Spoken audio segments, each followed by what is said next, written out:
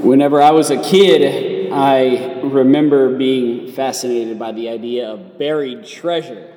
It was actually something that often captured my imagination.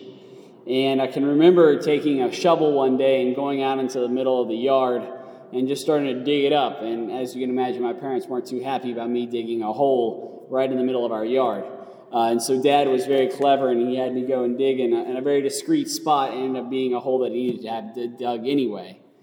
And I remember in the process of digging that hole, looking for buried treasure, as a lot of, or at least as this little kid was interested in doing, that as I was digging this hole, I learned a few things. Number one, Louisiana clay does not give. That is some hard stuff to dig a hole in. That was number one.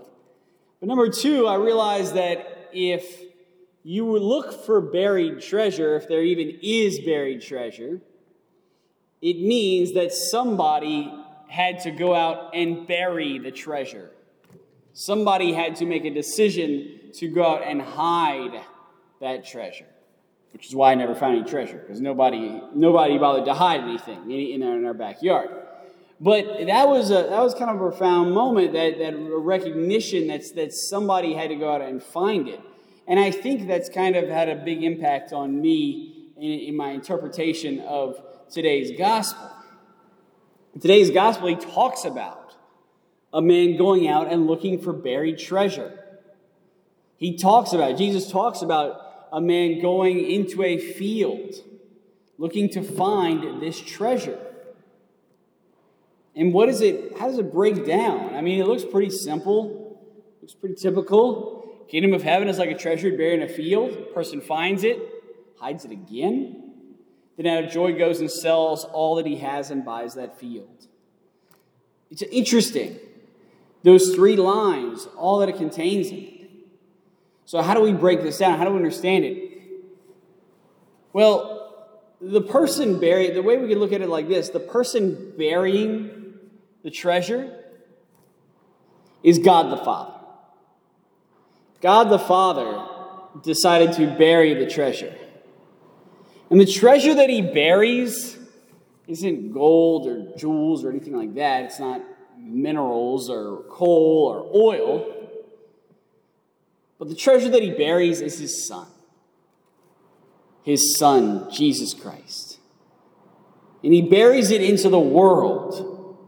That's what the field is. The field is the world, and the Son is conceived in the womb of a little girl in Galilee.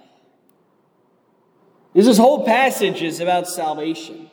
You have the field is the world, the barrier is the Father, the treasure is the Son, and the person looking for the treasure is you and I. You and I. And so what Jesus does is he looks at this and he invites us into this grueling search. This search for treasure in the world. This search for treasure in our day-to-day life, this search for treasure in a life right here. Treasure, he can't be found anywhere else. He can't be found in the sky. He can't be found in video games. He can't be found on Facebook or Twitter or Instagram. But he can be found in the actual real corporeal world. Where do we find him? The answer is easy. But it's an answer that you and I often overlook. It's an answer that people often ignore. But the answer is in the Eucharist. In the Eucharist, in that small, what looks like bread, can be found the person of Jesus Christ. Somebody that lays hidden. Somebody that's not often seen. Somebody that is often disrespected. Now, what happens here? A person finds Jesus, then he hides it again. Interesting. Why does he hide it again? Fascinating. Then something else happens. The man finds the treasure. He hides the treasure. Then out of joy, he goes and he sells all that he has and buys that field. what does that mean? Well, somebody has to own this field. Somebody has to own this plot of land. He's going to go and buy it. And the cost of that plot of land is his life. The cost of that plot of land is everything he has. Well, what is it? What is this plot of land? Who owns it? The answer is the devil. My friends, if you do not think that Satan rules the world, I invite you to look at the news. I invite you to go and just look at your Facebook feed, look at Twitter, look at anything. You'll see that the world is in fact a very dark and evil place. And that ultimately, if we're going to make it out alive, we're going to have to give our lives. We're going to have to ultimately die to it and give it everything that it asks for. And that's ultimately what we're looking at. We're looking at what Jesus does. Jesus says, hey, you want this? You want me? Then sell it all. Get rid of it all. But how? How do we sell it all? Well, the blunt reality is we're going to sell it all anyway at some point. You ever heard the phrase, Dad bought the farm? Ultimately, what that means, at least in my language, what that means is that he died.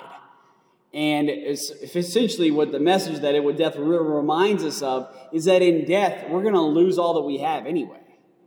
Everything that we have is going to go to the wayside anyway. We're not going to be able to take it with us to the graveyard. And so what he does is, ultimately, is he says an option. Either you can die and it buy you nothing, or you can die and it buy you everything. You choose. It's up to you. How do you want to spend your money? And that's kind of the message here.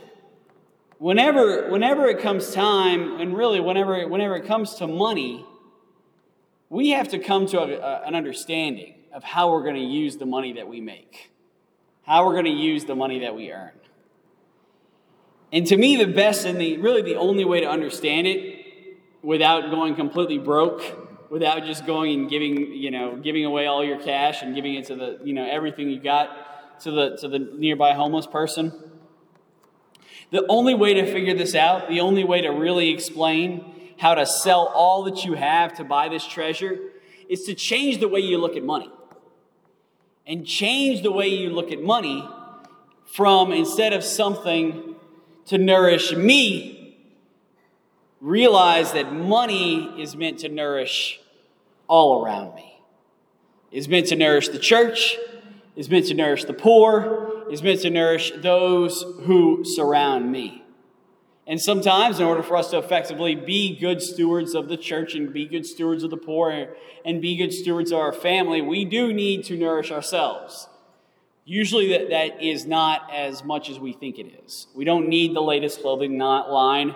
We don't need the newest iPhone. We don't need, the finest Ferrari that you can get. These things are not really going to get us closer to the kingdom of heaven.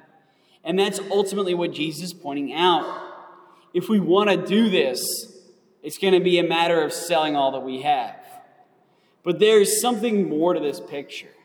There's something more to this story. Selling all that we have is not meant to be an angry, depressing feat. It's not meant to be a sad task. But instead, it's meant to be something that is motivated by something even more powerful than Catholic guilt. It's called to be motivated by joy. Joy. And that is recognizing, hey, I give this away. I sacrifice.